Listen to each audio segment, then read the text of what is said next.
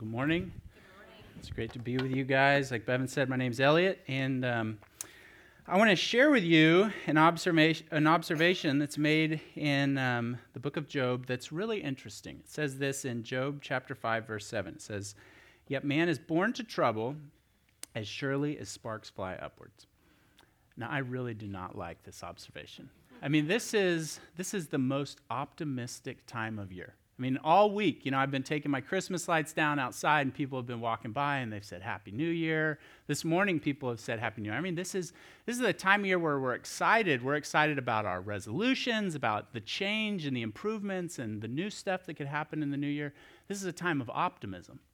I really don't like this observation. Man is born to trouble as surely as sparks fly upwards. I would prefer it if the verse said a person is born to success as surely as sparks fly upward. Or I would prefer it to say a person is born to peace and happiness and satisfaction, but not trouble. I mean, can't there be something more encouraging, more positive than a person is born to trouble as surely as sparks fly upward? But if you and I reflect on our personal experience, and if we just consider the experience of people around us, we realize that trouble is something that we all have in common.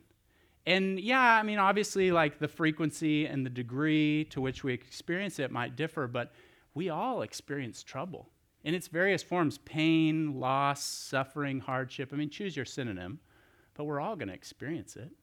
And it turns out this observation that's made is pretty accurate. We're born to trouble as surely as sparks fly upward. Trouble is just a part of life. And what do we do? What's the question that we ask whenever we encounter trouble in its various forms? Well, the question we ask is why? Why is this happening? What's the cause? What's the reason? What's behind this? I've got this thing in my life that I don't like. We don't like trouble. I've got this thing in my life. What's the source? Where does it come from?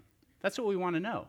And often our thinking about trouble is pretty simple. I mean, we kind of have this compartmentalized view of life. We kind of got our work life and our family life, and, we got our hobbies, and we got our church life, and we kind of separate it all. And we think in very simple terms. And usually we kind of view trouble in the same way.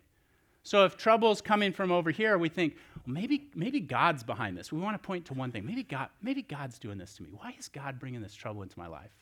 Or maybe the trouble, we point to another person and we say, if they wouldn't have done that, then I wouldn't be experiencing this. This trouble is their fault. Or maybe we point to ourselves, and maybe we say, if I wouldn't have made that decision, this wouldn't be happening. Maybe we blame ourselves.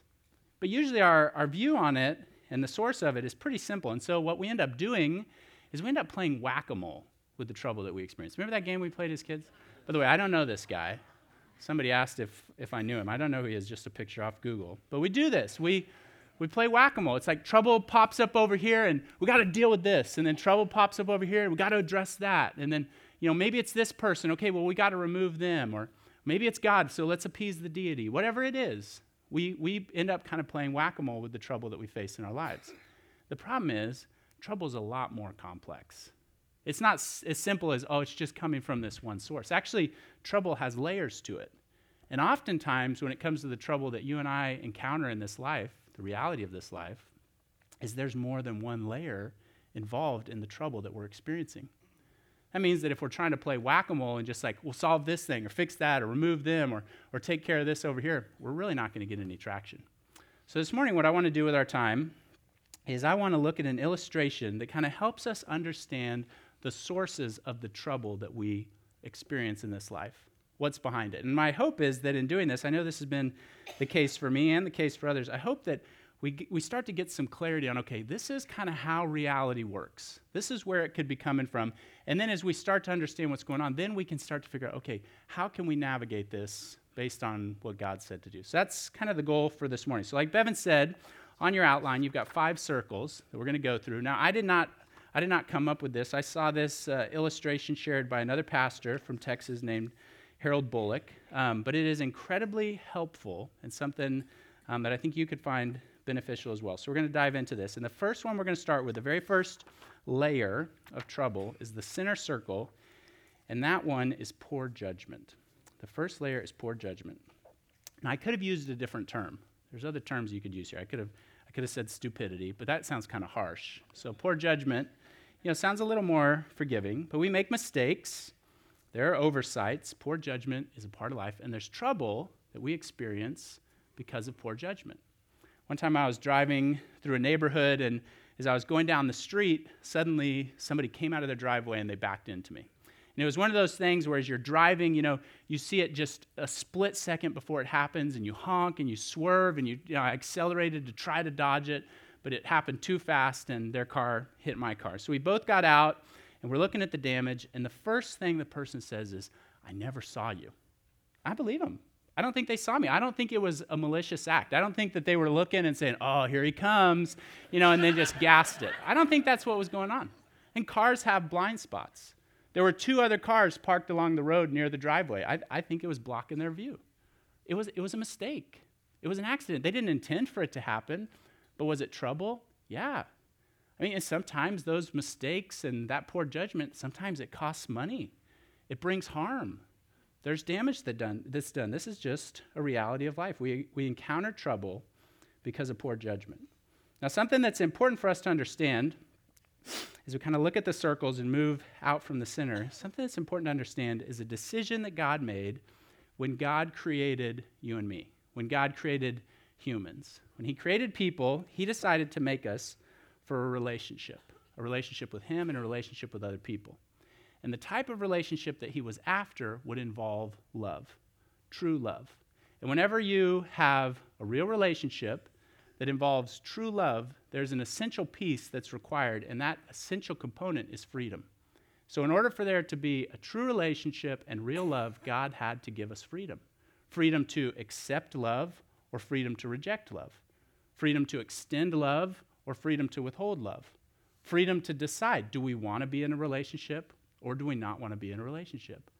God decided from the very beginning, because of what he was after, that he was going to give us the ability to decide. He was going to give us freedom. He gave us the freedom to make choices with our lives. You and we're fully conscious. He made us fully conscious, aware of what we're doing, self-determining beings.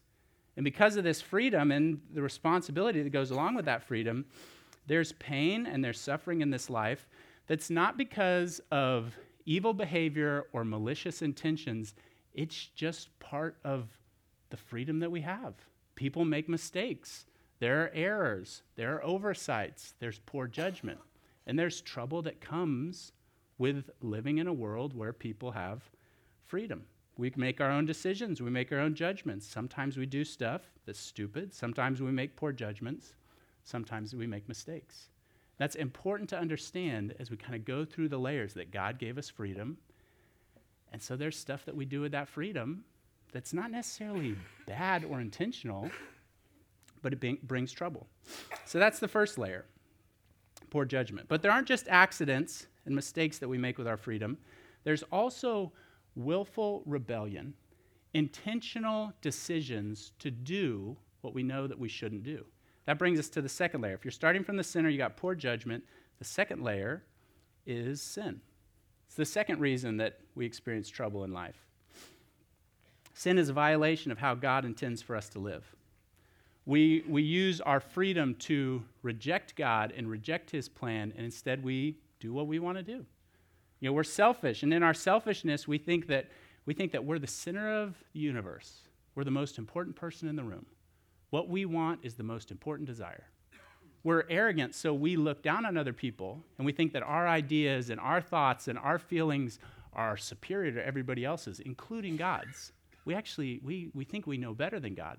That's why we make some of the decisions that we make. And then when you take our selfishness and our arrogance, what that adds up to mean is if we want something, and because we deserve it, we're entitled to it, if somebody gets in the way of what we want, we'll go as far as to hurt them. We'll even do this to the people that we say we care about the most. If you get in the way of what we want, it might not be physical, but maybe we'll say something sharp, say something that's harsh, belittle them. Maybe we'll use some kind of emotional manipulation. We're willing to injure and cause damage to people, even the people that we care about, if they get in the way of what we want. This sin in our lives produces trouble. And one of the ways that God describes the decision to sin in the Bible is he compares it to the act of planting a seed. When you plant a seed, over time it germinates and it sprouts, and then the the plant appears, and then you have the fruit. You figure out, what came about from that seed that you planted. He compares that to the decision to sin. There are some things that you make the decision to sin and you plant the seed, and the results are seen pretty quickly, and you realize, that was a really bad decision. That was wrong. I shouldn't have done that, and that brought consequences into my lives. But there's other times where you plant the seed, and then it could take years for the seed to germinate and then sprout and then grow into a plant and for there to be fruit. And it's in the delay of when we commit the act or make the decision and when we experience it. During that delay, we start to think, sin's really not that big a deal. This isn't that serious. I mean, there hasn't been anything bad that's happened, so it must not be a big deal. Sometimes we hold on to those sins and we play with them and we keep them in our lives. But God says, hey, over time, eventually, that plant's going to grow and that fruit is going to come to fruition in your life, and you're going to experience the trouble that is attached to that decision. We experience trouble in this world because of our sin. But it's not just our sin that brings trouble. It's also the sin of others. And this one's really hard for us. Even the sin of people that we don't know. Sometimes their sin brings trouble into our lives. There was one night where I got home and I left my car on the street and I went inside, and the next morning I came outside to get in my car and go to work, and when I got in my car, somebody had been in it and some stuff in my car had been stolen. So, I called the police and asked what I should do, and based on what was stolen, they said you need to file a police report and you need to get the DMV involved, and there's some different paperwork things I had to do, and it took hours of my life that I planned on spending doing something else to respond to the wrong that was done to me. It took money. I had to spend money to get some stuff taken care of and replace some things. And that person, I don't even know who the person is. They never got caught. I mean, I have no idea. But their sin, their decision to steal something from me, that cost me. That brought trouble, unwanted trouble, into my life. I mean, this is just a reality. Our lives are connected. Our lives intersect. Sometimes the decision to sin by one person, we have nothing to do with it necessarily, but it can bring trouble into our lives. Second layer is sin. Now, I want to point out something as we are kind of moving from the center, moving out. Oftentimes, there's more than one layer involved. When it came to the person getting in my car and stealing some stuff from me, yes, they sinned and they stole stuff from me that they shouldn't have, but I also left the car door unlocked. That was stupid. And that was poor judgment on my part. So it wasn't just, should they have done what they did? No, they were wrong. There's no question about that. But I also made a mistake. So oftentimes as we kind of go through the trouble, we realize, hey, there's more going on than just one thing. Often there's more than one layer involved in the trouble that we experience. The third layer, so poor judgment, sin, the third layer is what's referred to as the curse. Now this is the layer that we often overlook. And what the Bible says is that shortly after God created the world, he placed Adam and Eve, the first man and woman here, and they used that freedom that they had to decide to reject God and to rebel against God. And because of that decision that they made, that brought a curse onto all of creation, them and then the rest of the world. There's several passages in the Bible that talk about this, but Genesis 3 describes what happened. It says this. This is God talking to the woman, to Eve. He says this to her. He says, I'll make your pains in childbearing very severe. With painful labor, you will give birth to children. Your desire will be for your husband, and he will rule over you. Notice that there's physical trouble, and there's also relational trouble that's introduced because of the curse. Then he turns to Adam, the man, and he says this. He says, cursed is the ground because of you. Through painful toil, you will eat food from it all the days of your life. It will produce thorns and thistles for you. You will eat the plants of the field. By the sweat of your brow, you will eat your food until you return to the ground. For since from it you are taken, for dust you are, and to dust you will return. Again, it's not an exhaustive list, but it's saying there's stuff in this world that's harder than it needs to be because of the curse. And it's saying there's stuff that's introduced that wasn't a part of the original creation, stuff that is it's just part of life. It's part of reality, but it wasn't a part of the original creation. Difficulty and pain and hardship was introduced at a level that it wasn't before. Like it says in the passage, thorns and thistles. Stuff appeared, and it's not an exhaustive list. What this is talking about is this what we refer to as we live in a broken world. The world is broken. It's under a curse. Creation, other passages talk about how creation is now bound to the law of decay. Thorns appeared. Weeds and germs are now present. Disease, accidents, destructive weather patterns, earthquakes, natural disasters that wouldn't otherwise happen. Stuff that insurance agents look at and call acts of God. That's part of the curse. It wasn't a part of the original design. It was introduced. Now, when Jesus returns, the curse will end. But until then, this is the world that you and I live in. This is reality. We live in a world that's under a curse. It includes all of creation. Now, for me, I've got some old sports injuries that I've picked up through the years. And without fail, every year that I get older, I seem to wake up with more aches and pains in the morning.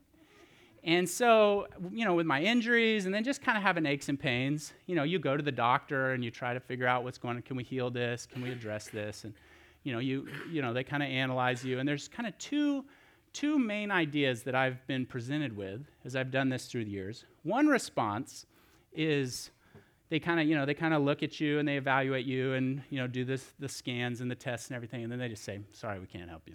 This is just your reality. I mean, you had fun when you were young and you're paying for it now, so just get used to it. This is the rest of your life. I really don't like that answer. So you go to other medical professionals and get, hopefully something a little more optimistic. And you go see other professionals and they look at the same information and their response is, 100% we can correct this. 100%. I mean, you're going to be better at 35. You're going to be stronger. You're going to be faster. You're going to be more active than you were at 22. 100% chance we're going to address this. It's going to be quick. You're going to love it. This is going to be great. And I appreciate the optimism. I really do. But something that strikes me as, you interact with these different professionals is there's this assumption that given the right fitness habits, your body will perform perfectly. I mean, take the right supplements, have the right diet, do the right workout, go to the right therapist with the right therapy, and just everything will work perfect, exactly how it was designed. And in an ideal and perfect world, that might be true.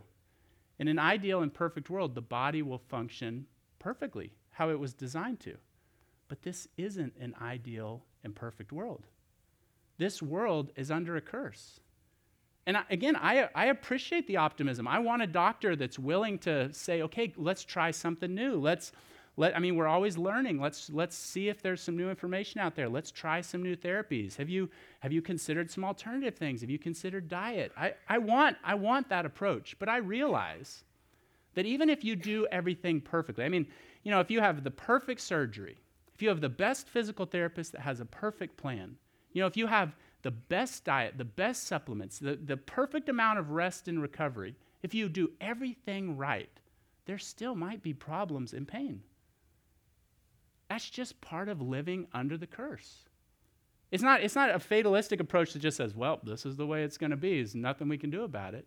But it's just realizing that this is just the reality of the world we live in. We live in a world that's broken. We live in a world where cars break down, people get sick, there are medical complications, computers crash, storms bring destruction. This planet is under a curse. That includes you and me. The fourth layer is Satan. So it goes from the curse, and again, we're moving out. The fourth layer is Satan. Now, in our modern world, we really think Satan's a joke.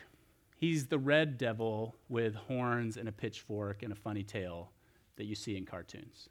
And we kind of think, okay, with our knowledge and our sophistication and what we've learned, we've really evolved past the point of believing such foolishness. That's what we think. But the Bible paints a very different picture than we see in movies and cartoons. Actually, what Satan can do is he can attack us directly, or he can use the other layers. He can use the curse, or he can use sin to bring trouble into our lives. The most obvious story of this in the Bible is the book of Job. It's actually the book where we kind of got that verse that we're focusing on out of. But in the book of Job, I'm not going to get into the whole thing because you can read it on your own. It's located in the Old Testament portion of the Bible. In the book of Job, Job is a very successful, very, very wealthy, respected man. And then he goes through almost every form of suffering that humans can go through. And it turns out the one that's behind the suffering, the source of the attacks against him, is Satan. And Satan uses the various kind of rings the various layers of trouble in his life. So there's one scene in chapter 1 where there's different groups of thieves that come through, and they take almost all of Job's possessions. All the stuff that makes him wealthy and makes him well-respected, it's taken away from him. Satan uses the sin of other people. They shouldn't have stolen. That's a sin. But he uses the sin of others to bring trouble into Job's life. There's another scene in chapter 1 where Job's adult children are having a party and a celebration in one of the sons' homes, and there's a wind, kind of like a tornado, that comes through, and it destroys the home, and all the kids end up dying. That's a destructive weather pattern. That's part of the curse. But again, Satan he's kind of the one behind it, making this stuff happen. In chapter 2, there's a scene where Satan actually attacks Job directly, and he inflicts his whole body with sores and blisters and wounds that just are festering and won't heal. And the book is very shocking, and at times it's hard to read through, but it's informative for you and me because it points to, okay, back to this kind of the layers of trouble. Satan is a factor. Not necessarily in every situation, but he's real, and he does things, and he brings trouble. And it's not just direct attacks. He can use the different layers to bring trouble into our lives.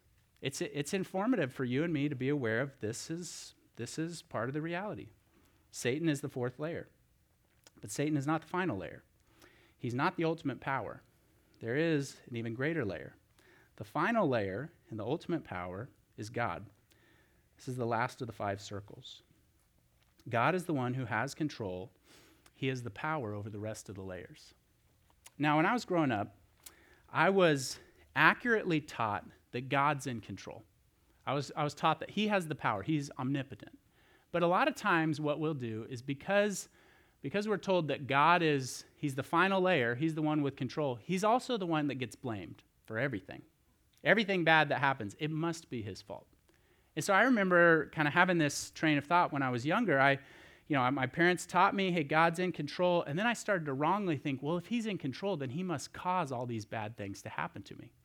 So I remember one time I was probably playing with my siblings, and I was running through the house, and I turned a corner in my bedroom, and I kicked the bedpost, and I stubbed my toe. And it hurt. It hurt really bad. And I remember as a little kid, I was angry, and I accused God.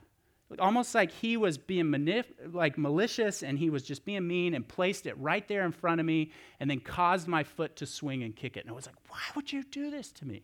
And I was angry at him. And that's actually a pretty common response whenever we encounter trouble. But was it that God made me run at the right speed and place the bed frame at just the right location, and then my foot moved at just the right velocity to create excruciating pain? Or is that just part of human freedom in a broken world? A lot of times we just jump to something bad happens and it's God. He's doing this to me, and he gets the blame right away.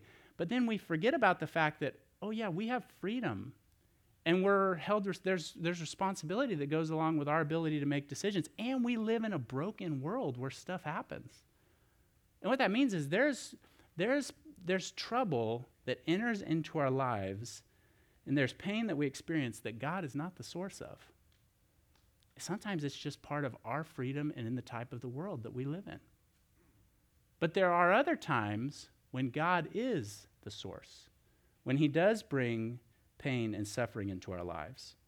There are times when he'll use pain and suffering to wake us up to reality, to wake us up to sin that we're allowing in our lives and to how severe and how big of a deal it is. There are times when he'll allow pain and suffering and remove something from our lives that we love, something that we're living for, to show us that there's actually something more important and more valuable to live for. And whenever he does that, that really hurts. Whenever the thing that you think is most important and you're giving your energy and your time and your focus to, and this is what you love, when God takes that, that really hurts. You love that thing. You're living for that thing. But one of the reasons God does this, and this is really important to understand about him, his top concern is not our happiness right here, right now. He wants us to enjoy life. He wants us to have a fulfilled life. But at the same time, he realizes that eternity is much more important. And our growth here and now and preparing to spend eternity with him, that's his priority in this life. And sometimes it takes pain to get us to see that. Sometimes we get so focused on these other things that in the end, they're really not significant.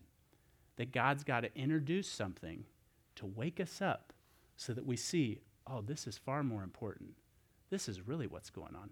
But that hurts, and that's hard. But because God loves us, he's willing to do that to get us to see what's really important. Another thing that God will do is God will use trouble and pain for good. Not just our good, but actually for the good of other people. There's a story about a man named Joseph in the Old Testament portion of the Bible, and it's in kind of the latter portion of the book of Genesis, the first book in the Bible, and I think it starts in chapter 37 and runs through the end of the book. And so you can read through it, but it's really a series of kind of one bad event after the other as you kind of read through his life. It starts off, he's the 11th born of 12 sons, and his older brothers hate him because he's his father's favorite son. So they hate him. And because they hate him and they're jealous, they fake his death and then sell him to some slave traders. They just get rid of him. So then he goes into a foreign country. He's taken to this foreign country. He's sold to be a household slave for this powerful family. He's falsely accused of sexual assault. He's thrown into prison.